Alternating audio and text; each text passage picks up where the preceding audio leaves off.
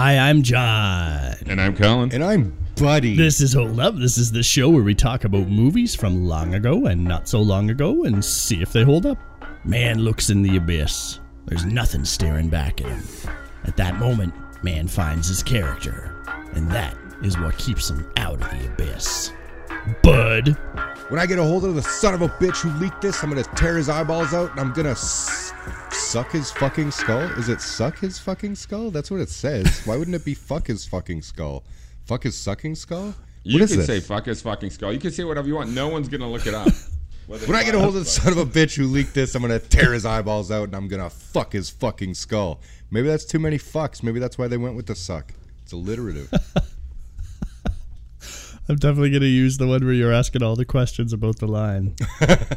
Cue the theme song, baby, yeah. Money never sleeps, pal.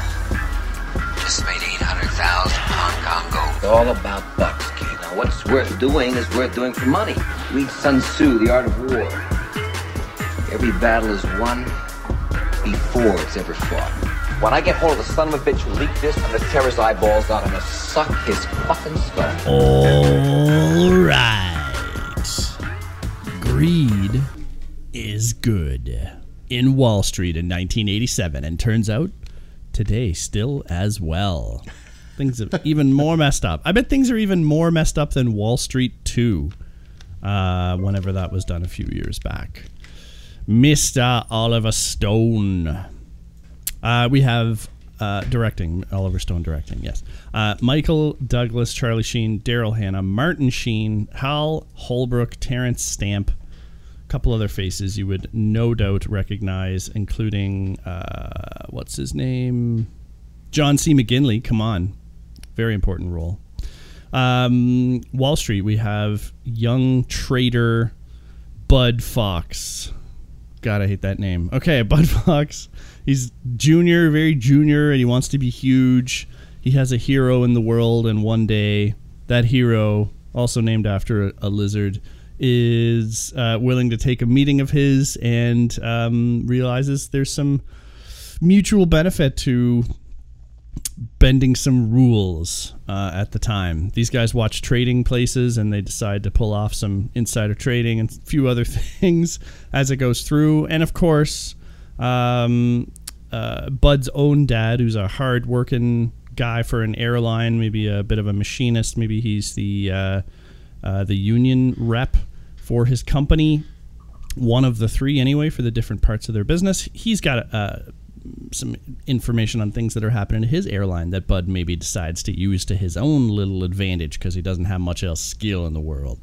And craziness ensues as greed fights the two dads, fights honorable intentions, just wanting to be successful. Can't live in Manhattan for a couple $100. Got to go live in Queens, a lot cheaper. Money, greed is good. All the good things about Wall Street. You remembered them, right? Oliver Stone. So this was a kind of a testing movie for me around Oliver Stone because I'm not sure I like Oliver Stone movies. I'll throw that out there. You like Platoon? I did kind of like Platoon, yes. I got a pass. I did like Platoon. So there's one. I mean, so the rest of them seem to be a little sketchy. Well, I mean, what are the other ones we watched now? We watched the football one. Yeah, that didn't make it. That did not go well. Any given Sunday. Any given Sunday. That's right. So this is only our third. Yeah, it's true. I have seen some other of his. Like, I guess we really got to do Natural Born Killers. JFK. Yeah. And JFK, yeah. I guess we got to get into those because... I mean, he made a bunch that, like, weren't... I didn't like even at the time. Like, I liked parts of Nixon, but Nixon wasn't... What about Born on the 4th of July? I have to admit to never seeing that. It did not look like happy material. It's Tommy not, Boy? and I forgot about that. Actually, that is one of his bigger movies too. Is Born on the 4th of July. I forgot that was even his. All right. Instead of figuring out that I maybe don't like Oliver Stone, now we've just figured that we have to watch more of him. Excellent. Damn it. Darn it. So this is an interesting choice. Obviously, Oliver Stone's dad was a Wall Street guy, and this movie seemed to have been written to honor or as a warning story. I don't know exactly what his dad's role in this kind of thing would have been, but really interesting that he follows up Platoon with another Two Fathers story here in Wall Street. Yeah. Kind of a different stakes for sure. Yeah, that's an interesting move. I'm sure his dad's meant to be more like the Buddy Fox as opposed to the Gordon Gekko, right? It wouldn't really be like he dedicates it to his father. I can't imagine him doing that. Maybe it's Lou, that Lou character who always has those nuggets of wisdom and doesn't want the quick wins and isn't willing to sell his soul. Which one's that? Lou, the old guy in the office who never wants to take his tips, but always has the little proverbs to go back, like money makes you do things you don't want to do, son. Oh, yeah. Yeah, that probably could have been based on his father. That's actually would have been a good, because he was like the sage in the office. Yeah, the wise, sagey guy. He was a good, sagey guy. So, I mean, like one thing this movie does a decent job of is setting up how crazy things are on Wall Street working as traders, like the jobs that they're doing, having to make those cold calls, trying to get people to buy some stocks. And if you can turn around and do a little bit better, you get a corner office the next day. Yeah, that seemed, he had like one good month and they like fucking completely rearranged the office for him or something. It's because he started breaking salesman records. Of the month. Salesman of the month. He broke the records, and he had Gordon Gekko as a client. I think they were trying to suck at the teat of Gordon Gekko's clientness. We talked about we talked about this though. We talked about him having Gordon Gekko as a client a little bit in the movie, and from all of the information that I gleaned from like what was going on in the dialogue, I don't think that people knew that, other than his buddy maybe, that Gordon Gekko was a continuing client, because Gekko's character never wanted people to know what he was doing, so he's always using people to do his stock trading, but he was always disassociating himself from them and getting them to buy stock, their friends to buy stock, once again, to spread it around. But he didn't want people knowing. Well, that was to manipulate the stock. I don't think he cared that people knew. Like it's like Warren Buffett. Warren Buffett's not buying into a brokerage without everybody knowing that that's happening, probably. He had a meeting with Bud where Bud's lawyer said, once you sign this document, none of your trades are going to go through Gordon. They're all on you. And if anything happens, you're on your own. There was a meeting they had where he said, you're no longer, it's going to appear like you're just doing all of this alone. I missed that. I thought that the whole risk thing was the same as they told him in the brokerage before he had Gordon Gekko, where he was eating all his own losses. Yeah, do you remember that, Johnny? The way I took it, and yes, that meeting happened with what's his name from that actor. Body Bag. I forget that actor's name. Coming home in a body bag. Coming home in a body bag. I'll fucking have you killed. That's just so funny. Saul Rubinek. Yeah. That's right. Yeah, that's it.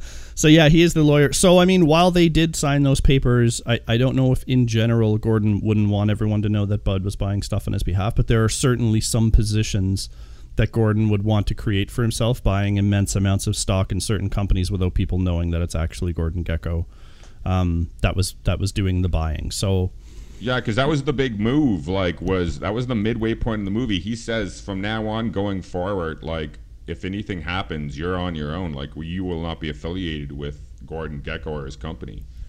Yep. So at the end of the movie, I think. Well, that's also because Gordon was having him do some very illegal things. So yeah, to protect. Even his own people, he was constantly telling to buy stock on offshore accounts that were like not, once again, going to be able to be easily linked to him. So yeah, he used a lot of like shadow people to buy stock for him. And Bud was doing the exact same thing with his lawyer buddy. He was giving his lawyer buddy money to buy stock, and then he was going to give him a cut of what they made illegally. So James Spader's character. Which, by the way, we should at this point address probably the biggest problem with this movie is that he doesn't seem to do any of this with any care or caution. Like, he outright in the fucking bullpen of his brokerage is telling people to buy. Like, they have to know it's a fucking pump scheme. Do you know what I mean? Yeah. And then the lawyer friend, which we don't know at the beginning when he's telling him to buy in, but we find out later is a high-end, basically a stock lawyer. So at the beginning when he's like, but I don't really know about that, like he would be like, no, I know about this. This is incredibly poorly done. We're going to get caught 100%. Like, Yep. And it doesn't make any sense that Gordon Gekko would put himself at that level of risk. Like he wouldn't have that exposure to it. He wouldn't hire somebody like fucking Bud that was so ineloquent at performing illegal activities to make that money, right? Insider trading happens all the goddamn time, but it's done secrecy, right? That's the important thing. Not screaming in the bullpen, hey, buy this, hey, buy this. Like Gekko was all telling those him little to do nods that and too. stuff. He said spread a little around to your friends, To your but he wouldn't friends, say yeah. like just walk around in Just shout it like out. a crowd. Do you know what I mean? Yeah, no, that's true. No, that's very true. I mean, I did like the motives for why Gekko's The motives are all good. I just find the actual just because he's constantly looking for somebody who's immoral, and once he finds someone who's immoral and will do things that are are way over the line, then they're like his stallions. He trains them up and stuff, and then sends them out into the world. So I kind of like that aspect of the movie, but I agree with you that Bud was going to the heads of the firm and telling them to buy the stock too. Yeah, so I don't know if that's a mistake on Bud's part, because when Gekko was saying, you do this, you buy a whole bunch offshore in these 1,000 blocks, and then when it gets to this, you give your friends a little taste. And I always thought that would be like me having something and coming to you two as my close friends and saying, boys, buy this right now, and winking, and you just know that's our signal and you do it without question. Not go to other brokers in your department so they can sell to their sucker friends or to their best contacts, because that just seemed like it blew up in a very, very bad way. So I don't know if that was Bud's intention and what Gordon wanted him to do, or if Bud was making a mistake thinking he was telling all the people he thought were his friends when really only John C. McGinley would probably stand in that kind of I don't corner. even think that's how he got caught either. I think Stockwatch saw, I can't remember how he got caught. I think his lawyer buddy Spader was a red flag. Oh yeah, they start talking to him or something. But the money he would have given Spader would have been significant. So that lawyer would have went from not investing to investing a significant sum. Oh, totally. And then making crazy profits on it. That stuff is all red flag stuff. Yeah, I'm pretty sure. Totally. Yeah. So Bud Fox, again, hate the name. Wish that we could have had a different names, because everyone's like, "Oh, thanks, buddy," and where I don't know, Bud and buddy can be condescending terms today, so it just kind of rubbed me the wrong way. Thanks, unless buddy. You're Canadian, and then it's I guess. thanks, buddy. Hey, nice to see you, buddy. Hey, thanks, guy. Thanks, guy. Bud acts. Bud is super. I don't know what the right word is right now as I'm thinking about it. Is it naive? Because he's a trader, right? So he's been educated to do this, so he knows the risks. And then within no time, he shifts to adapt to this kind of criminal lifestyle. But I guess Gekko was his huge hero, and so he's willing to do whatever it takes to be at Gordon's level, because Gordon's telling him the real way it is, and maybe he's buying into it. But one scene in particular kind of bugged me, because when Bud's sitting down with his dad at the bar and the dad's saying about the decision in court that hasn't been made public, Bud gets this grin on his face, now I've got some information, I could use this information to make money. Yeah. And then not long after, he goes to meet with Gordon, and Gordon says, "Tell me what you got," and he pitches him the dog with fleas, whatever the fuck. And then it almost seems like an afterthought to him. He's like, "Oh no, I don't have anything. Oh yeah, my dad told me this thing. Maybe I'll tell that to Gordon." Mm-hmm. So then I was like, was that his plan the whole time? Was he just keeping that in his back pocket? Was he trying not to do it because he knew it was wrong? Or did he in that moment just be like, I got this? And Gordon's like, "That's really interesting." And then on he goes that way. Yeah, it's just the look on his face at the end of that meeting when just before he tells him about the Blue Star stuff, that he looks more like it was a remembrance, not like he was fighting his internal demons to not fuck over his dad and that company.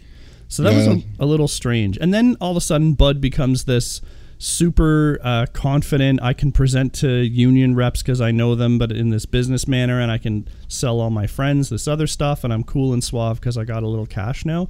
There's something in there where that shift for Bud happens, and it doesn't make sense from the overwhelmed guy we see at the start. I think the thing that doesn't make sense is that he goes from, and his dad even says, kind of alludes to it, but Bud goes from being a guy that worked the baggage for like a couple summers, right? He was a baggage handler, and then he went to school to become a broker. None of those things prepare you to run an airline. And he has this 3-step master plan that nobody else has considered, and they're gonna turn it around. And his dad says he's like, who the fuck are you? Like, all of a sudden with this plan, like, you worked 3 summers at the fucking baggage, like, you don't know an airline, right? Yeah. There is that leap, and like you're saying, like, he's presenting to everyone confidently, like, with this master plan. Yep. I don't know. It just, there's a leap there to me of his, I don't know, of his proficiency or his like, and his confidence, awareness and knowledge. Well, and his confidence too. He goes from being a little mousy. I guess he starts getting fucked by models and stuff, and buying high rises, and is doing blow. Yeah, I guess there's something in there though that doesn't make sense for me with Bud's character. Maybe it's the confidence, maybe it's the knowledge, the courage. Seems to come out of nowhere. I think it's with his acting. I honestly think Charlie Sheen a lot of the time does a really bad job in this. Like, a couple of other people do too. Like Daryl Hannah? Daryl Hannah is terrible in this for pretty much the most part. She also, I don't know if it was just the 80s and her haircut and her clothes, but she also isn't like, I think they try to make her out to be like, you know, a really hot piece of ass, like, that he should be going after, because she's not. She's the girl next door. She's the splash girl, unassuming but very cute next door neighbor, tall, blonde, and you fall in love with her over. But in this, she's like, I don't know who she is in this movie. I don't know. What the she's fuck such a is bad with her actress, character? and her wardrobe and her hair and her dialogue. Her hair looks like they took apart a bale and glued together a bunch of straw, and then they put it on her head. They were like, here, fucking wardrobe took a vacation day today, so this is your hair now. That's not a rich person's hair. That's not a designer's hair. She looks like a trash. Yeah, the only thing that's believable about her character is she used to sleep with Gordon Gekko so that she could become successful. Does. No, well, he asked her to sleep with him again when they're shopping for paintings, and she says, "No, I'm kind of falling in love with Bud," and he's like, "Well, you should be careful because he's not vetted yet," or something like that. He wants to go to a hotel with her, and she politely turns him down. Yeah. I mean, that's only after her and Bud have been dating for quite a while, and I get the sense that they were still casual fucking. I know they laughed about it though and called it old times. So it sounds like they maybe haven't been sleeping together for at least a couple of years or something.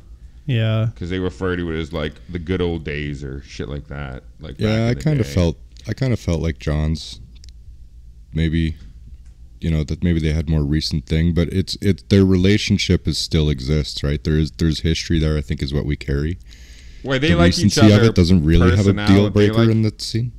They kind of they like each other's. They see each other as similar, like they're the.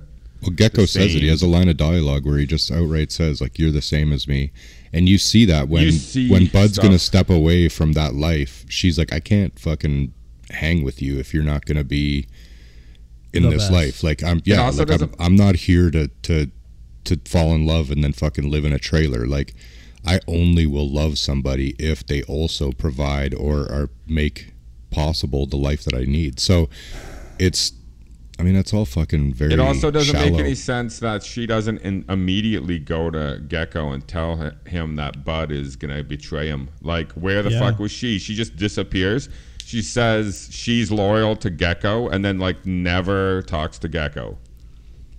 Yeah. He, like, outright says he's going to betray him. And she has a business of her own, right? Like, interior decorators don't make a little bit of money when they're doing the job she's doing for the people she is. So...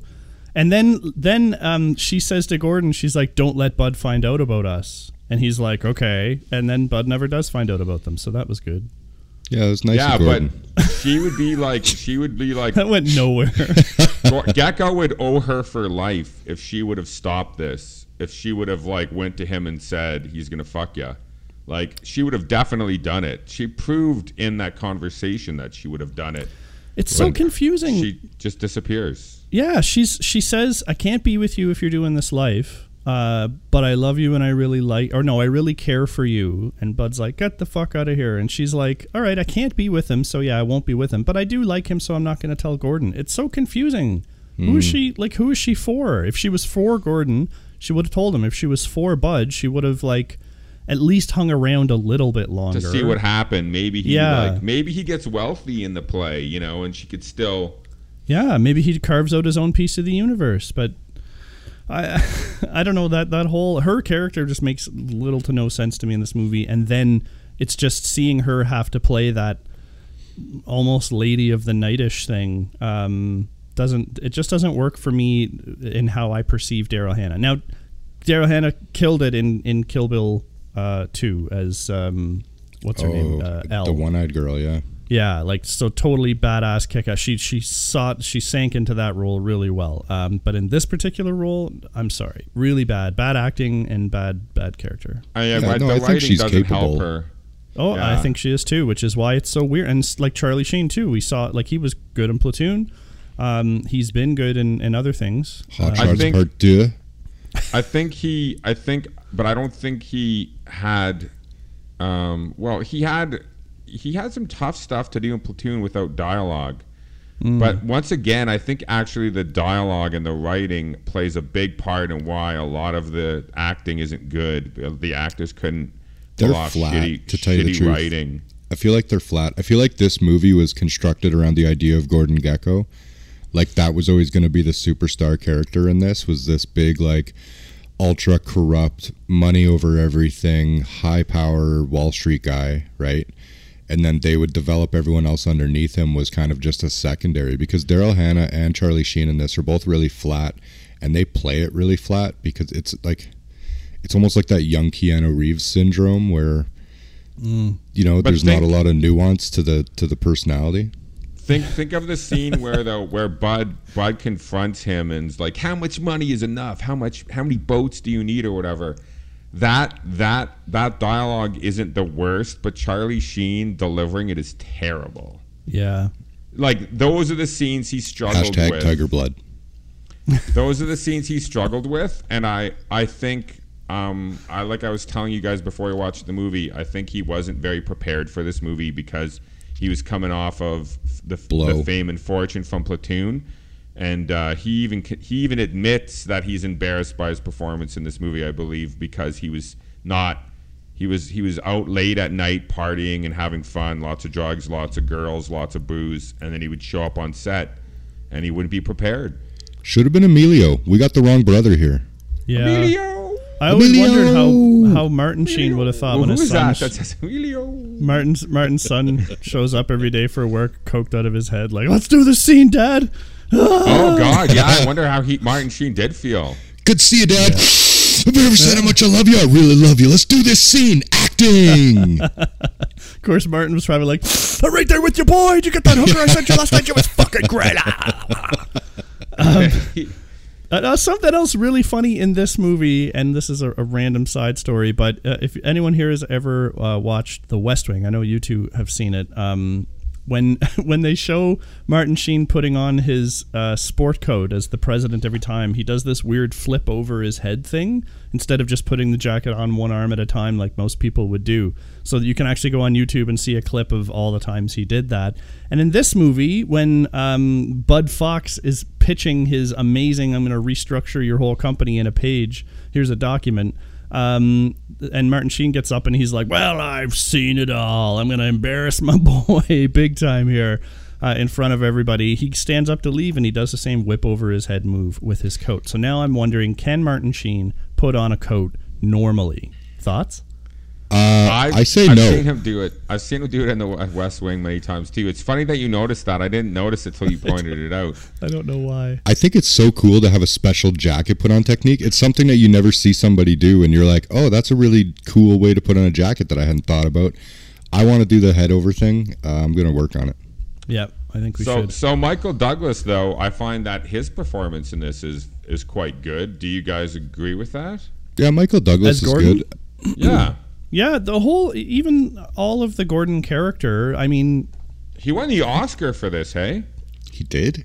Yes. So this is the only movie, apparently, in history where, I feel like I should have known that. An actor in a movie won a Best Oscar, and an actor in this movie won the Raz Award for Worst Actress, and Daryl Hannah won the Raz for Worst Actress. No. Yeah, so like even at the time, like it's not that time has made her acting worse. It was shitty like in 19 whatever this movie 80 whatever this came out. Everyone was like, she's terrible. Okay, I'd really like to know what went up against, because Gecko is a solid. He's a solid bad guy. Like, you know what he's about. You're suspicious of him right away. He's too confident. He's got the greasy slick back hair. He's a huge jerk. So I'll give him all that I know exactly where Gordon Gekko stands, and I'm not surprised. Was this Oscar-worthy performance? I don't know. People must have really been taken by that greed is good speech. Which somehow he is able to do that greed is good line without being as smarmy as it could have been. Because he was trying to convince a crowd of shareholders that he was going to be able to take control of that company and either write it or make them a fuck ton of money. And he somehow did it with the tone and the way he delivered that as a practical statement rather than, hey, everybody, money's fucking awesome. Okay, so here it is. 1988 Oscars, actor in a leading role, winner Michael Douglas for Wall Street, surprisingly. Nominees, William Hurt for Broadcast News, Marcello Mastroianni for Dark Eyes, Jack Nicholson for Iron Weed, and then our boy, baby boy, Robin Williams for Good Morning Vietnam, who I think deserves it over this. I think Good Morning Vietnam is probably a better role than this. Broadcast News. I would go with Hurt in Broadcast News, but I've seen that movie a bunch, and I really like that movie. Apparently, everybody told Oliver Stone that Daryl Hannah was miscast, but he admitted later that he was too proud to replace her, so he kept her on. And apparently, Charlie Sheen and Sean Young didn't get along so badly that Charlie Sheen at one point put a note on the back of her, stuck a note on the back of her clothing that said, "I'm a cunt," and nobody pointed it out to her. So she walked around all day with that sign on her back. Oh my God. How do you not quit the next day? I don't know. I guess in an Oliver Stone movie, you're going to pay a lot of money. I wonder if that had some kind of, if people maybe felt the same. I don't know anything about Sean Young personally. I do know that, did I remember that she was even in this movie until you just mentioned it? No, I did not. I did not either. She's only there at the house party. The only thing I remember her from in any movie really is Blade Runner, and that's Blade Runner it. And the helicopter movie with Nick Cage, Firebirds, maybe, where they fly the Apaches. What? She's a helicopter pilot in that. Oh yeah. Oh, I don't remember that movie at all. And let's not forget, redigitaled young Sean Young is in the new Blade Runner, looking fucking awful. All those scenes in the new Blade Runner where Sean Young is there talking to old Harrison Ford make me want to throw up. Oh, I don't remember that stuff either, huh? Don't watch it ever. That's awesome. So like the stuff that happens in this movie, like the taking over of Blue Star and the way that he wants to break the company up, that actually made more sense to me in this movie. Big piece of shit as it was. So it's really interesting that with some of the bad acting going on and some of the miscast people, at least I can still follow the story, and I'm not a stock expert whatsoever, but I could still get elements of why people like Gekko exist. Like when he's going to take away Blue Star, they got people begging for all these parts. They'd have the contacts to flesh that out. And especially egregious, the thing that I think they focused on to make sound the worst was the union, the pension. Because this company did such a good job of taking care of its employees, they've overstuffed that pension. And maybe the thinking of the pension folks was, Martin Sheen, that, when we retire, we'll all walk away with tons of cash. And Gekko's like, you'll have the minimum required and I'll just take the rest because I own it now. I wouldn't think something like that would definitely not be legal, but apparently it might have been. Yeah, I've got to feel like those things would be separate. Usually your pension fund is somewhere else. Like the Wisconsin fucking school teachers or whatever own the Green Bay Packers. Like that's separate, right? It's like invested money or whatever, usually in like mutual funds or some type of shit. Yeah, Bud's the one who tells them that too, and that's what I was watching it again. I could see Michael Douglas did a little thing when he said that, where he was like, "Oh, really? 75 million? That's interesting." Tom Cruise apparently wanted this part, but Oliver Stone had already cast Sheen, so he didn't give it to him. Tom Cruise wanted to play Bud. Cruise would have been a way greater Bud Fox. Oh yeah, much better. Oh my God, he might have. This movie is actually like you're starting to get quite a few notches up. I think if you put Cruise in this role, 100%, 100%, you would have. Big time. 88 Cruise, so it'd have been like Top Gun Cruise. It'd have been the exact same time around when he did Top Gun the year before. So he'd have been in that kind of that age and his ability. He would have been great in this. He could bring a sophistication to the role. Absolutely, he could. A lot of nonverbal shit. You wouldn't need to rely on this bad dialogue. Well, he's good at bad dialogue. He says that's it all what I'm the saying. time. You're totally right. It's because he can do so much without saying anything. So the dialogue's not as important. He can just also spin really shitty dialogue into gold like fucking nobody's business. Yeah, he totally can. I don't know how. It's because he's goddamn charismatic. It is. He finds a way. Good actors find a way, even if it's bad dialogue. That's why it's tough, right? But there is a lot of bad dialogue for the Charlie Sheen's character in this movie. Yeah, but his name is Buddy. Like that's fucking. I know that's stupid. really bad too. Like to have Gordon Gekko. Like the whole idea, by the way, that Gordon Gekko calls him Buddy and he calls Gordon Gekko Gigi, is like. That's like something you call your grandpa or your grandma. Yeah. Like, why not just call him Gammy? Like, it's the fucking worst nicknames. Gammy. I know his name is Buddy, not a nickname, but Jesus, like, stop that. And the fox and the gecko, why not pick two animals that are actually, like, predatory on one another? Like, why not Gordon Gekko be fucking Maybe he could have been Fendrick Bud Fox? Hen. And yeah, Bud Hen. There you go. Bud Cock. Or they could have named him Gordon Bull. Yeah, GB, what's up? Oh, and I'm Bud Bear. Names. That will be Bud. Also, so Charlie Sheen's real father, and movie father, Martin Sheen, has a heart attack in this movie, and Bud goes and smokes some cigarettes in his room. And, in his hospital room. After lecturing him in the beginning about smoking cigarettes. But anyways, apparently he does cry, and he's quite convincing in that moment. And apparently he said he based it on when he was a little kid, and his father had the heart attack during Apocalypse Now. He used that memory to make himself cry during that scene. So I thought that was kind of interesting too. That is a hard scene to watch, actually. Very well done by Sheen for getting the tears out, because he knows that everything has gone bad. I'd like to... I guess really stressful situations can cause a heart attack to happen. I'm not sure if that's a straight one-to-one. Like, I'm sitting at work, I got a letter, they're fucking my company, I have a heart attack on the spot. I guess that could happen.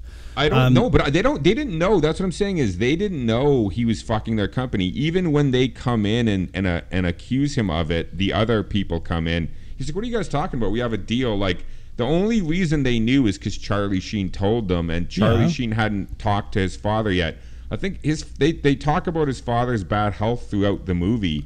They do, but so also, I think it was a coincidence. I don't think it had anything to do with Blue Star, the heart attack, anyway. But it's interesting because Bud goes in there and immediately is like, "I'm so sorry," and starts crying. So like, I thought the dad definitely knew. For whatever Bud says to him in that scene, he was talking to him like he knew.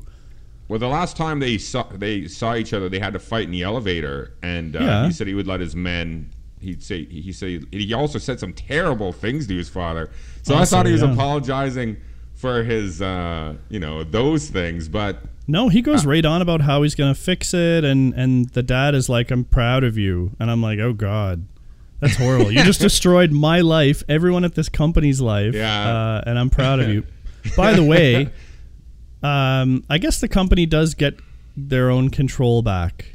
They get control of the company back.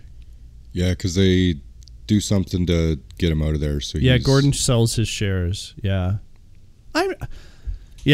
So if I go into a company and I like buy an interest in the company, I'm trying to think of like how stocks work, right? If I buy enough stocks in a company, can I just then do whatever the fuck I want to it? Like, I know there's ownership positions. I know you can like become majority shareholder.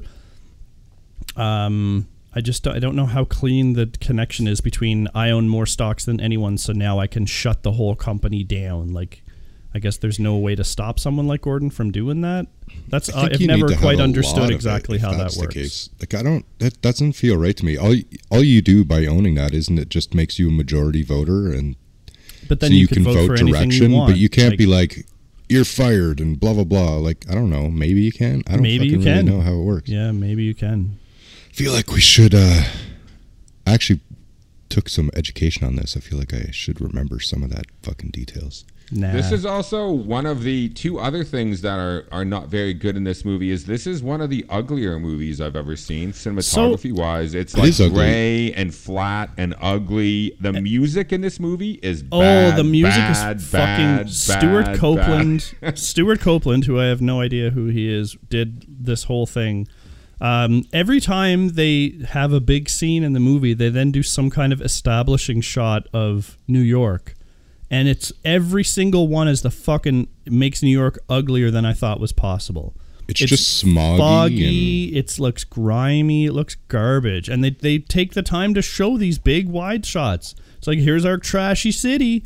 So I mean, by the end of it, I was like, that has to be on purpose to like reinforce how shitty this is all supposed to feel. I feel like it has to be. New York has a ton of things you could show. It'd be like Central Park, for instance. You could just show that instantly, or a lot of the architecture. Like, you could be showing those other things to show different New York. But I feel like you do a disservice to the movie if you do that. Like, they're just. I think it's got to be intentional. I don't like it because it really drags down everything. It really makes you feel kind of fucking. Blech. Do you know what I mean? Yeah. It's not even that it's like necessarily like ugly. It's just blah and bland and like it's nothing. Like it's so weird. It was a weird choice. Yeah, you know what? Give me the look. Give me proper New York with maybe like a thunderstorm. Something like that. Like, if you want to convey these emotions, like, use some other things instead of just smog. Like it's raining all the time, like in 7 or something, where it was always interesting colors. Raining. Yeah, it was always raining in 7. Yeah, 7's always raining, always dark. But 7 cinematography is amazing. But but that city is gross, and it's still gritty, but it's also think beautiful. About that shot through all the power lines at the end of 7, right? Mm-hmm. Let's think about the palette on that. It's basically all yellows, right? Yeah. It's just all these like fucking, I don't know. It's like these desert yellows, right? Yeah. So that is way more beautiful than any shot we have here of New York. Yeah. And it's a color palette that isn't particularly interesting. It's just yellows. Think about just the police station in 7 where they're having the big conversation about all of the 7 sins and stuff. The police station is gritty and grimy and feels like grounded, but it's beautiful. There's colors that pop in different places and stuff, and it actually looks like I suppose contrast. This movie seems to lack contrast. It just seems like the colors bleed into the other colors. There's no definition to the scene. Yeah, it's just flat. Which is flat. Weird, even like in Gordon's office, which is a huge office with big windows, but then like his views are, I don't know. Even Bud's apartment, when he gets it, he's like rich for a week and he buys $1 million apartment. Yes. Which is crazy. Even his view of the waterfront doesn't do it for me, because the outside of his building's trash too. Yeah, like, what kind of that's always a shitty building on the outside. Though when they were showing, maybe it wasn't the same actual building, but they made it look like it. Did you guys know that Pacino was offered this role of Gecko too? Wow. Pacino turned it down. Great is good. Hoo-ah! Buddy, call me Gigi. Oh. He'd scream. He would have screamed even more than Michael Douglas did. He'd be screaming all the time. Yeah. Yeah, I like then so then we go to after all the shit goes down, we have our kind of one of our final scenes with Gordon and Bud meeting in the park, so Gordon can beat him down and leave. That's the only time there's any color in the movie. It's green. That's like the best shot in the movie. But then I don't know why Gordon wanted that meeting. He wanted to see him face to face and punch him. And Bud like went just to take it because he's wired. I get that part of it. But then it doesn't even seem to. They're like, we're gonna get Mr. Gecko for what was said, and maybe we'll reduce your sentence, kid. And Martin or Charlie Sheen's like, Dad, I'm going to jail. It's like kind of a downer ending. Like even though the ending is bullshit because Yeah. we all know that Father Gordon rubs it- Gekko paid his way out of it and is still doing the exact same shit. And we know Yeah. that Charlie Sheen went to jail now, which is dumb also, right? Well, I mean, he deserved it for all the crazy shit he did. He deserves it, but the idea that he comes so that's part of what confuses me is that at the end they're like, so I know we talked about that you don't always need to have the character have an arc, right? But he ends up in no different place than he began. He only turns on Gecko. He only goes the right way because he gets caught. Otherwise, there's no reason for him to change. Yeah, it So wasn't what his he actually choice. does is he betrays his father when he sees an opportunity to get ahead. Then he betrays his other father when he sees a chance to get ahead, to get out of trouble, right? Yeah. So all we constantly do is see Bud act in his own self-interest, which I guess goes along with the greed is good idea. But it doesn't really do anything interesting for us with that character in terms of the movie, because you're leading us down a different path. You're leading us down this like moral right versus this left side, right? Like Gordon Gekko is saying greed is good, but he's actually like the bad side of this equation, right? Charlie Sheen's actual dad, the fucking whatever Fox guy, the airline guy, is talking to him about how money's not everything, right? And there's like this moralistic like truth. There's this absoluteness to goodness that you should be following and not worrying about all this stuff. Like when he's like, produce something, create, don't just own people. Do you know what I mean? Like don't make your money off of other people's, like make something for yourself. And none of that ever comes to fruition. No, you're supposed to think that Charlie Sheen learned his lesson by the end because he was going to do the right thing, but we don't get to live with that. We only, I mean, again, it's the kind of vague ending where you kind of, well, I mean, don't watch Wall Street 2, although Bud's not even mentioned in that. But really, yeah, like you don't get to see Bud grow. You get to see a whole bunch of things happen to Bud almost out of his control by the end, and they're kind of setting up he's going to pay for his crimes, everyone, like a good boy should. And then it's it. It's like, oh. And I have no confidence Gecko goes to jail, and if he does, that his life will be disrupted. I think we later find out that he does go to jail, but as soon as he gets out, he goes back to becoming a multi-billionaire. But wait, John just said right there the good thing. He does the good thing, but what does he do? So Gordon Gekko teaches him how to manipulate the system and make money. So then Gordon goes against his father. So then what he does is he takes the shitty shit he used and he uses the same exact things that he learned from Gecko to go against Gecko and make money. Yep. So like, but make money for his father and his father's friends and stuff instead of for Gordon. So like he's doing it the exact same thing. He's just doing it for different people. So like how good is that? He's manipulating the market again, and like other people are gonna get hurt with him manipulating the market. Other people are gonna be someone losing else. money. Everyone keeps saying it. They're like, if we don't do it, someone else is just gonna come along and do it to us. So it's like there's no end of the shit there. So I'm not sure what the moral message is here at the end of the day. It should be do the illegal shit. Just be a bit smarter than Bud. And if you want to live the good life, then you got to suffer for years like Carl Fox does. So it's like, okay. So just don't play in stocks at all? Is that kind of the lesson there? This movie wandered. It doesn't really have a good message. And they do the theme stated right at the beginning. I can't remember the exact dialogue of it, but we all saw it right away. Yep. Where it's basically like there's no easy way. You know what I mean? Shortcut, yeah. You can't blah, blah, blah. shortcut. I like the you can't get a little pregnant is another great line, too. That's a great line, actually. That's probably the best line of dialogue in the movie, maybe. I think so. I think so as well. Very memorable. I mean, I've there's some heard other it stuff, before, obviously, but it definitely rang true. It was a good line for that scene. Yeah, I agree. Sure. I mean, the movie just doesn't really give you what it's supposed to. This movie has all the opportunity to give us like an excellent theme and then drill home a point and a message. And you could make the characters fucking arc or not, but somewhere there should be a fucking point, right? Yeah. But you don't really give us a point at the end. You lazily tell us, you clumsily tell us that to be good is probably better, right? Act in accordance with morals or whatever, but it's just done in such a fucking heavy-handed, bad way, and all the tools are there to be a little bit more sophisticated about it. I don't know why this movie struggled through that. Like, Even the ending where Bud just goes to jail and Gecko's just what? He's, as far as we know, he's still punching things in the park. Fucking who knows, right? I think we're supposed to assume he goes to jail, but we all know what really happens.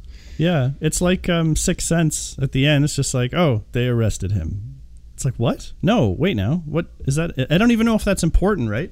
Like, what if instead, what if Daryl Hannah's character, or there was another maybe interest who wasn't also a money-grubbing, whatever, gold digger, whatever she is, trying to, spend time with only people who can further. What if she had more of Martin Sheen's kind of sensibility? Yeah, that way she could pull at Bud and really give him the gears for, like, her only warning message to Bud is don't cross the more evil guy.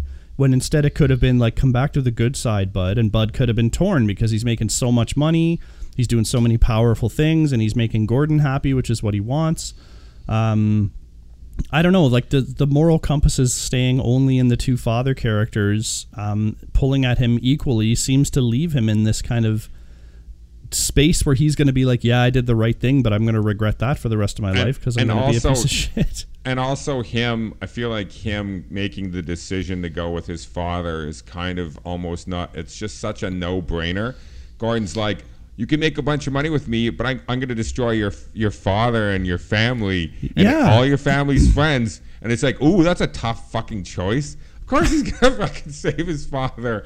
And he can make his father money and himself and all his friends money too. So it's not like he's going to go broke saving his father. So how is that a tough choice? It's the easiest fucking choice in the world. Which also, again, speaks against Gordon Gekko's savviness, because he would choose to rather do this one deal and make this money, which isn't going to be a significant money in the grand scheme of how much he has or what the deals he has going on, right?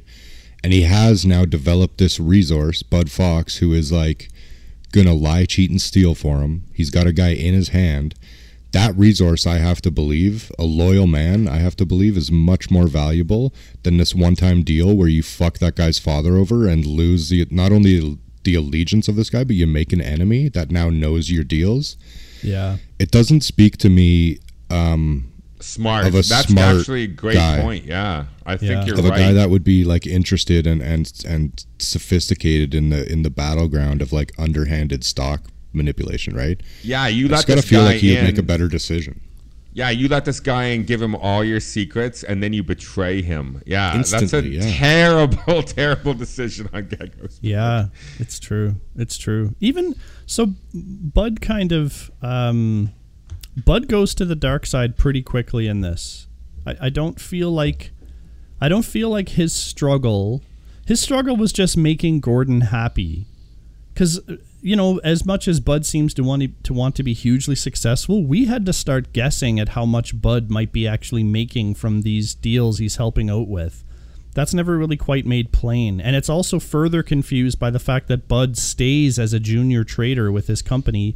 They do give him a promotion. But, there seem to be days where he's not showing up to work. And they're like, oh, to get all day, I see. And that boss... That confusing, stupid boss character who's like, you're the worst, you're the best, you're the worst, I should never have hired you, I knew you from the moment I laid eyes on you. That asshole. Well, that makes no fucking sense either. There was two guys. I don't know why they had they had the two guys. They had the Lou Mannheim guy or whatever, and then they had the guy that was the sage who wouldn't take his stock tips. They're the two stepdads. I guess. And the one guy was taking his stock tips and giving him promotions and giving him offices, and then the other guy was just like, I'm gonna hide in my office and pretend like I don't see any of this. Just like, what? Like, how was there no conflict between those two older gentlemen who are running their firm? Like, Yep. one of them clearly just goes with the wind. Whatever the wind is blowing, he's with it. So as soon as the stock watch guys come, he instantly turns on Bud. Instantly. But And when actually- when he's making money, he Yeah. fucking gives Bud whatever he wants. So And actually, like, this is another great point that you just made, actually, is that's another huge contradiction to the point that the movie's trying to make. Because out of his two, whatever, step-uncles or fucking stepfathers, whatever these guys are, the one is the moral right and the other's the moral wrong. And out of those two, the moral wrong guy is the guy that does better. Yeah. So you counterfeit the greater point of the other side of the argument by showing us the impact to these guys who are making those decisions and who both have that legitimate kind of like power over him, or that guidance over him, as far as like you're saying, like the bosses, like a father figure or mentors or whatever. And the guy that's taking all his advice and being a fucking underhanded is the guy that does better. And the other guy is the guy that never takes his advice. He also lost all his money, we learn at the beginning, because he did everything the proper way.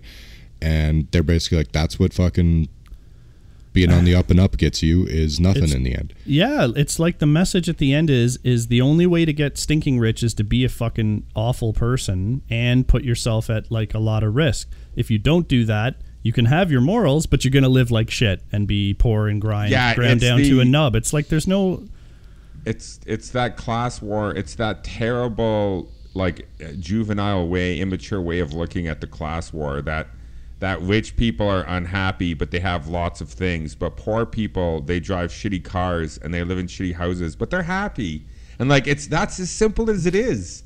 It's like, no, it's not that simple. And like, I'm not 5. Like, give me some complexity in your writing. It's terrible. Because like at the end, his father and mother in their shitty car and their, white collar clothes are driving him in a suit to go to jail.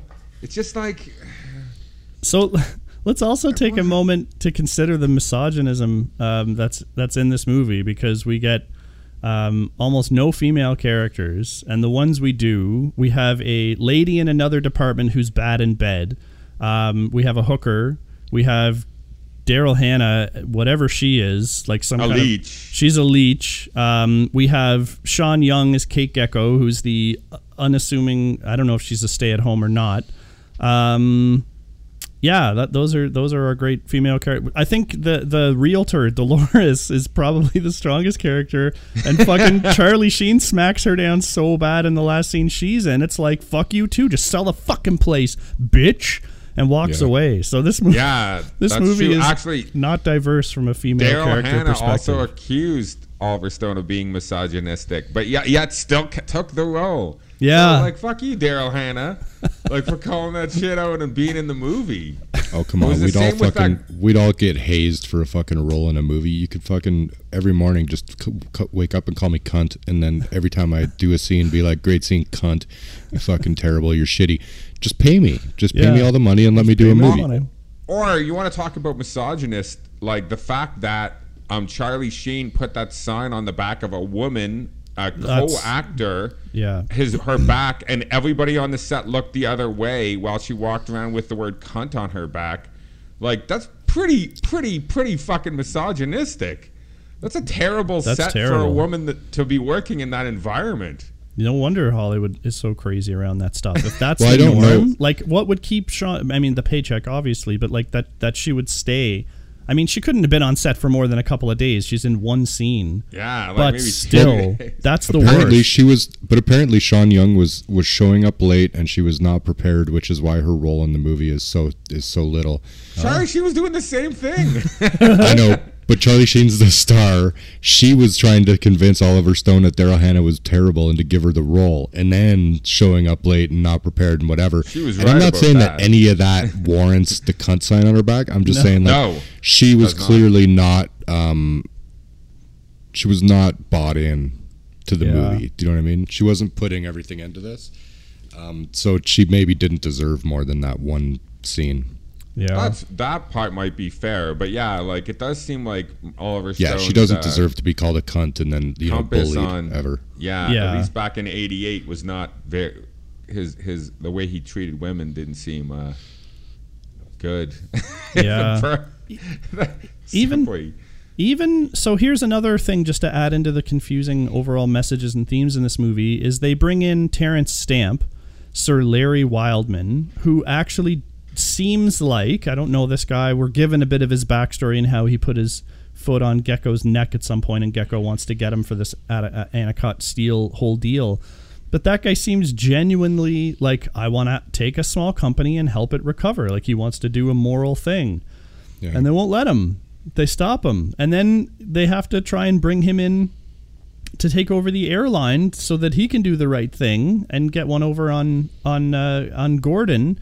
And that's wrought with issues. So is that how it works? He's actually the best character for like making the rest of the movie look like shit. Because he's actually a wealthy man who wants to do something good. But then they ruin him by Charlie Sheen coming to him with insider information. Yeah. And then he capitalizes on that just insider to fuck over Gordon. So he's just as bad as Gecko. Yes. That's it. So everyone's fucking terrible other than Martin Sheen, but he's poor and has heart attacks. Yeah. So who are we cheering for? I don't know. I think we're cheering for Charlie Sheen because he's the reality of everybody. Is just you wake up into fucking life, you live, you get shit on, you work your best to get ahead. Most times it doesn't work. Then you have a heart attack, and you fucking die. And Charlie Sheen's everybody. Yeah. And you go to jail too for your troubles. Or not Charlie Sheen, Martin Sheen. So. Yeah, you either die of a heart attack. Charlie Sheen's not that. Martin Sheen is that. You die of a heart attack after having raised an ungrateful child who turns on you the first chance he gets, or you go to jail for taking chances for other people who don't appreciate your efforts. The shit he said to his father in the elevator is fucking heinous. Like Charlie Sheen would be close to being out of the family. Like you forgive your kids obviously for a lot, but if you like pretty much bleed from the fingertips for fucking 30, 40 years so you can put your kid into a better life, and then he sells you out like you're a piece of trash, like you're a stranger, like I'd have a hard time coming back to that. I'd be like, you're my son, and there's obviously that going on, but fuck. If they were a little more distant, the father-son, but like they have beers together, they see each other, they chat every once in a while. It's weird to me that Charlie Sheen didn't like talk to his dad before going into that meeting with the other union reps. He's like, "Oh no, Dad, just show up. It'll be a surprise." Like he would have probably said, "Oh, Dad, this is the deal." And he's like, "What, son? No, let's have a discussion." Instead, he ambushes him basically, and then the way that Martin Sheen walks out of that office embarrassing his own son pretty blatantly is funny, which I guess is a bit of anger because he wouldn't be happy that he was just ambushed. Martin Sheen, I mean, Charlie invited him to his new house. He was all excited for him to meet his girlfriend and his business partner and stuff. His father, I guess he's pretty, he's pretty honest there. Yeah. If I was his dad, I would have been mad just seeing the design choices. Yeah. I'd have been like, what the fuck is this? Yeah. This is horrible. But like his father could have been a little bit more tactical and said, you know what? I feel like I don't feel like this is a good deal. There's reasons I feel that way, but I will take it to my men and talk to them, but I will not be telling them that I support this. He could have done something like that. Oh my God! Yeah, you're a piece of shit, fucking, and this fucking whole thing and my son's a piece of shit too. Yeah. Who's like gonna run this thing because he's a piece of shit, and I'm leaving. It's just like what? And then father, he chases him out to the car, and Martin Sheen basically says, "Oh, I'm going to take this to my people. They need to hear it. I'll just probably I'll tell them the real deal." Which is about all he needed to say is be like, "Well, I don't think I agree with this, but I'll take it to my people." Like that's the message. That's his responsibility. He has to do that. But the thing he said to Charlie Sheen in front of everyone about how he was just some bag boy and now he's going to run the company, that wasn't cool. But it's legit. I know, but I'm just saying he said it in front of everybody. If he would have said that, you're just right. He didn't need to be a huge dick to his kid for sure. Yeah, in front of. Can you imagine if my father would have done that in front of my business associates and my girlfriend? I'd be pretty pissed off. Yeah, like I could understand if Gecko would have wanted to get rid of the company for that whole meeting purpose alone. Be like, that guy fucking embarrassed my guy and embarrassed me in that meeting. Like, this should have been a slam dunk. They should have been sucking my dick and saying thank you. And instead now we have one dissenter. We're going to sell the whole fucking thing. But no, that's not the way it goes. Charlie Sheen's performance in that scene's bad too, where he's pitching and stuff. He does the exact same thing he does to Gordon, where he's kind of like that overzealous, super excited. He's like, going after the majors, guys. We're going after the majors. You're with a We winner. haven't even decided on this yet. Like, what are you talking about? Like, he just proposed it to us. We're going out. Who? What do you mean we? Like, who are you talking to? Like, that type of shit. Or when he's with Gecko, he's like, you hired a winner. All that stuff is terrible. And when Gecko says it, he doesn't learn, and he continues to do it. I don't know why. Yeah, I know. Yeah. I know. There's a good scene early on when Gordon gives him some money to play with. They're sitting at a restaurant, and then Gecko is just giving him some instructions, and then Charlie Sheen's like, "Oh, I will not let you down. I'm gonna get all this good." And you can see the look on Gecko's face. He's like, "What the fuck? I thought we were past this." Yeah. And then he actually even gets up says and he's to like, him- "Stop saying Yeah. shit like that. Fucking stop it now," and just start. So, Yeah, so, he totally tells him. like Charlie, I think I was starting to get into this earlier, but Charlie Sheen's first mission for Gecko is to go and basically follow Terrence Stamp. So he does. And that's a little shady, I guess, but nothing that anyone couldn't have done. And people probably do more. Like, he was no more than a paparazzi at that point, following him, trying to see what meetings he was getting into. So that worked out. But then the next step, but he gets the information that helps, like, make them a ton of money. So is that illegal or not? I don't know. It seems more immoral than anything, but probably not illegal just to follow someone around if you know where they're going to be. But then Bud's next step is to fucking, under false pretenses, get a job with a cleaning company, which I don't quite So that he can get, break so that he into can a break business into a and lawyer's office and steal legal documents, which thankfully that key file was in the first drawer he opened, labeled clearly halfway through the deck. Do you know what lawyers' fucking filing cabinets look like? Forget about it. You're never especially finding anything. before computers. Yeah. Before computers. Oh my God. So I was, that wasn't good. Also, like, has Gecko never heard of private investigators Yeah. who actually you can hire and have confidentiality agreements? Yeah. And, like, instead he hires a guy who has no experience in following Tailing. someone around or espionage and Totally. just says, you should go do this? That makes no sense. And will later be at Gordon's side as some kind of advisor. So if you're like Terrence Stamp, you're like, this man looks familiar. Oh, shit! He rubs that in his I face saw at him his across house. the street and in the elevator and at lunch and Yeah. blah blah. Because Charlie Sheen's not rubs it- careful about any of it. He's basically got binoculars right in front of Terrence Stamp's face, like looking at him, being like, "I'm not looking at you." Looking at him, not looking at you. He's bad at his job. He also rubs in Terrence's face when he comes over, because as soon as he talks on the phone, he's like, "Okay, come over then if you want to come over." And he's like, "Hey, Bud, you should stick around." So, and then when Bud meets him, he totally recognizes him from the elevator at that restaurant. Totally. So he's like, "I did this to you. See this fucking guy." So I kind of like that though. Oh no, From that was a Gordon's power perspective, move. yeah. But like, it didn't make any sense that Bud was doing that. Yeah, like I said, you'd hire a professional person to follow someone around and get information about them, not some fucking stockbroker at some shit ass firm. You can buy who, an like, doesn't know what he's ownership. doing. You can like buy stocks to get an ownership position in a company anonymously. You can fucking hire through other intermediaries, other private investigators, or whatever to do what He you could want. have private investigators that just worked for Gecko Company that like were like his employees, which Yeah. would probably strengthen the confidentiality of what they're doing, who they're following and looking into. All right. So we're probably ready to call this, right? Yeah. Yeah, I think We could drill this to the fucking there ground. anything Right now, I else? feel like we're Yeah. in the minutia. Like, last check, anything else anyone wanted to say, or you want to roll right into calling it? Who wants to call it first? Anyone feeling strong about it? I'll do it. I don't think this holds up.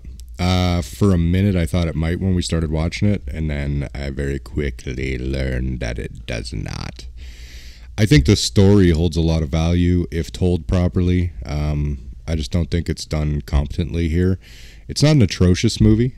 You could watch it and enjoy yourself, but I think as far as like holding the same fucking power and kind of symbolism that it did at the time, I just don't feel that it does anymore. Maybe we've been through too much. We do a fucking market crash every other year, it seems like now. So Yeah. stocks and the fucking manipulation and all that stuff, especially after the housing crisis, is just way more in people's minds now. I feel like this movie feels a little bit simplistic and washes over a lot of the details that I think people know better now. So I feel like flat characters, some bad acting, terrible fucking cinematography, a really confusing kind of theme.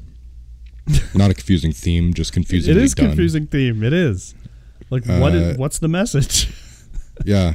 I guess, yeah, it is confusing because what is the fucking message? Like we talked about, there's those other two guys that give us the opposite feeling as we get from the two dads. Yeah, it just doesn't hold up. I mean, if I'm thinking about what this movie was in 87 when it came out and what it is now, those are not the same thing. I don't feel like this movie would be a particularly blockbuster right now if it came out. So no. Pass. Yeah, and I also don't think it holds up, and for all of the reasons we discussed. But the other thing about this movie is I think back in when it came out, you could see kind of Gecko's point and go, oh, he's one of those villains who but he does make some sense. But now here in 2021 with the gigantically massive gap between the wealthy and the have-nones, like the people who are worth $200 billion and people who are struggling to even make $40K a year, I feel like this movie is completely out of touch and makes no sense in today's reality of what has happened over the last 40 years since it was made. We see that greed is not good. Greed destroys countries, and the wealth income equality is it's like they wouldn't have been able to even fathom what it was going to become in 88. It defies the imagination today. So this movie also is terrible. Just like John said, its themes and its points are awful. Yeah. So no go for you, hey? You know what? Brent's right though. The first 15 or 20 minutes, it does seem like they could be salvaged. There's something there. Yeah. Quickly it falls. Once it starts tumbling, it tumbles fast though. The ingredients of this movie are good. They're just measured poorly and then applied terribly. Yeah, with the wrong tools. Even so, for a movie that's about trying to get rich and making it, you don't get to see much of that. Bud makes some money and then he gets kind of a skeevy hooker to give him head in a car and give him some drugs. But the drugs don't become a problem. He doesn't become a cokehead. He doesn't become an alcoholic. He doesn't go out partying. He buys a place and tries to settle down with a bad interior decorator.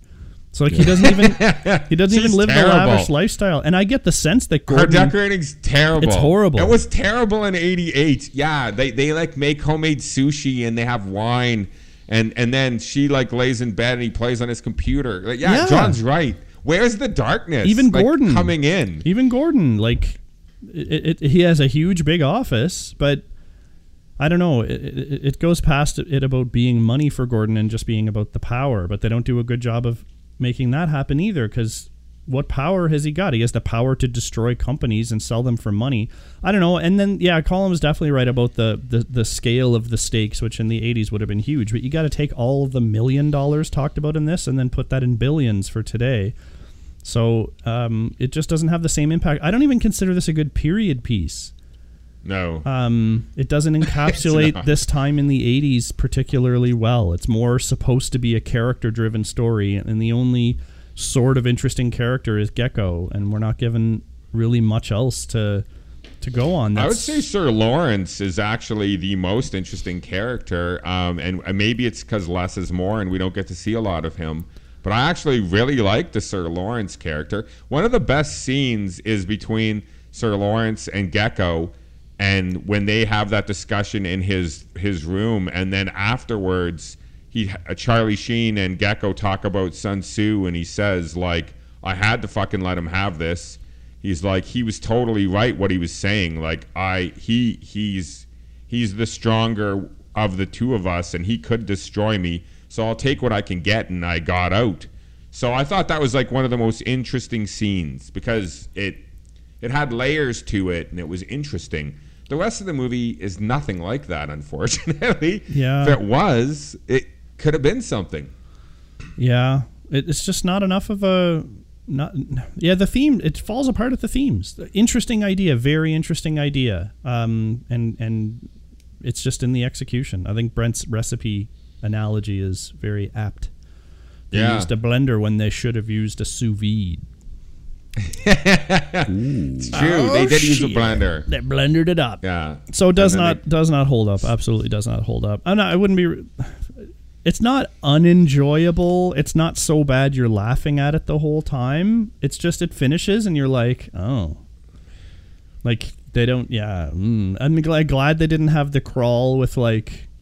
Bud served 5 of a 7-year sentence and got out and was given a job with Blue Star. Like that bit of saying that he has a job waiting for him when he's done. How do we even know that airline's going to be alive? Like, this is a perfect example of the whole arc Brent mentioned as well earlier about his arc of character not really making sense or being any good.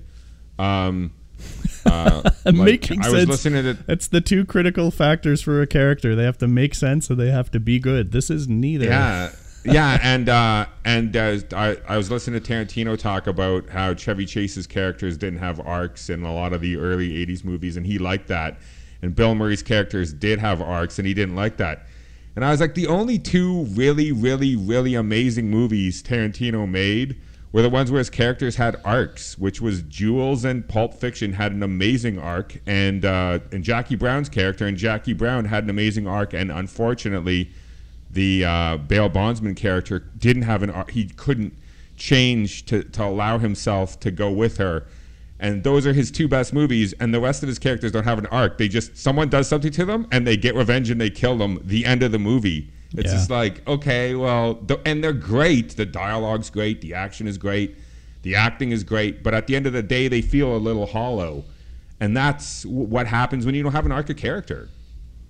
For someone, some character we have to follow. The other one with Johnny Depp, the Vegas one with Johnny Depp is the same. Fear and Loathing? Fear and Loathing. No arcs in those characters. It just feels hollow at the end of the day. Like no one learned anything. They were the same as when they started. They're just as fucked up and crazy as from the beginning of the movie. So it was a fun journey, but why did we go on it at the end of the day? Yeah, and this was not a fun journey. And I still ask why do we... No, I mean, Fear and Loathing is a million times funnier than this. But it's the thing, right? If you don't have arc because you're watching a historical piece or a factual, like this is a slice of life, this happened, and now you might not be better for it, but it was so crazy or so engaging or so interesting that it's going to suspend your disbelief. But this movie is just like, doesn't do that. It doesn't do that, and it doesn't give us anyone to cheer for. The whole do the right thing, and maybe you'll either you do the right thing, you'll either go to jail, and there'll be people who are doing the same or worse things who won't go to jail. So there's a nice little message for us. And then if you do work hard, you probably get too stressed out and die. How did Sir Lawrence not get in huge trouble for his participation in this? He also too should have went down. Because he was helping his Blue We don't Star see Gordon. deal. We don't see that. Like, that's all the fucking... If they were showing all that stuff, we'd be complaining because they showed it all. It doesn't fucking matter. I'm just saying that's why this movie's themes are so bad because Sir Lawrence was doing it to help out Blue Stars and his father. It was okay. But it wasn't okay when Gordon did it because he was trying to fuck Charlie Sheen's father. It's just as illegal. Terrible. Yeah, everything just they were as doing illegal. was just as illegal on the other side. In fact, is it wrong to steal a loaf of bread to steal a starving family? Yeah. Is it wrong to fucking do insider trading if you're fucking over a dick? Yeah, to make a rich guy even more rich because he's millions noble. of dollars. Yeah, and give him control of an airline as well. Like, what the fuck, man? That shit was terribly illegal. Yeah. And like, just rich people don't always make good business runners. And Gecko from the start is like, airlines are horrible. They're so unpredictable. And even if you're good, you can get fucked. So there's nothing to say that Sir Larry would not have a tough time. And then by the time Bud gets out of prison, he's like, look, it wasn't going well, so I had to sell it all off. And I took that 10 mil in the pension fund. Blah, blah, blah. It could just happen tomorrow. There's no guarantee. Well, they said they wanted an ironclad deal to make sure that he wouldn't break up the company or whatever. And I don't think that's possible, honestly. Yeah, I don't think it is too. I think that was the only believable thing, was that Gecko wrote some kind of a memo saying he wouldn't do that to them, and he was doing it anyway. Yeah. Because like you said, it's probably not possible to like stop him. Yeah. Bad movie. Oh my. Yeah, no, this is not great. Not great at all. Yeah, and rewatchability, no. I mean, we did laugh at some of the Daryl Hannah acting and the Charlie Sheen acting, so I guess there's some funny redeeming qualities in laughing at this movie. But yeah, ultimately, no, this is a real disappointment. Okay, so next Sunday at noon, we're going to have a surprise episode drop, then we'll figure out our schedule past that. Thank you, everybody, for listening. It's a pleasure to have you. And as always, enjoy your shit. Thanks for listening, everyone. Make sure you follow us on Instagram. Our handle is holdup_podcast. You can fire us a comment or two, add a movie to our wish list, and we always post a hint about our next episode in the middle of the week. Feel free to drop us an email directly if you've got some feedback for us. Our email is podcast.holdup@gmail.com. Our podcast can be found where most podcasts are these days: Podbean, iTunes, Google Play Music, Spotify, and Player FM.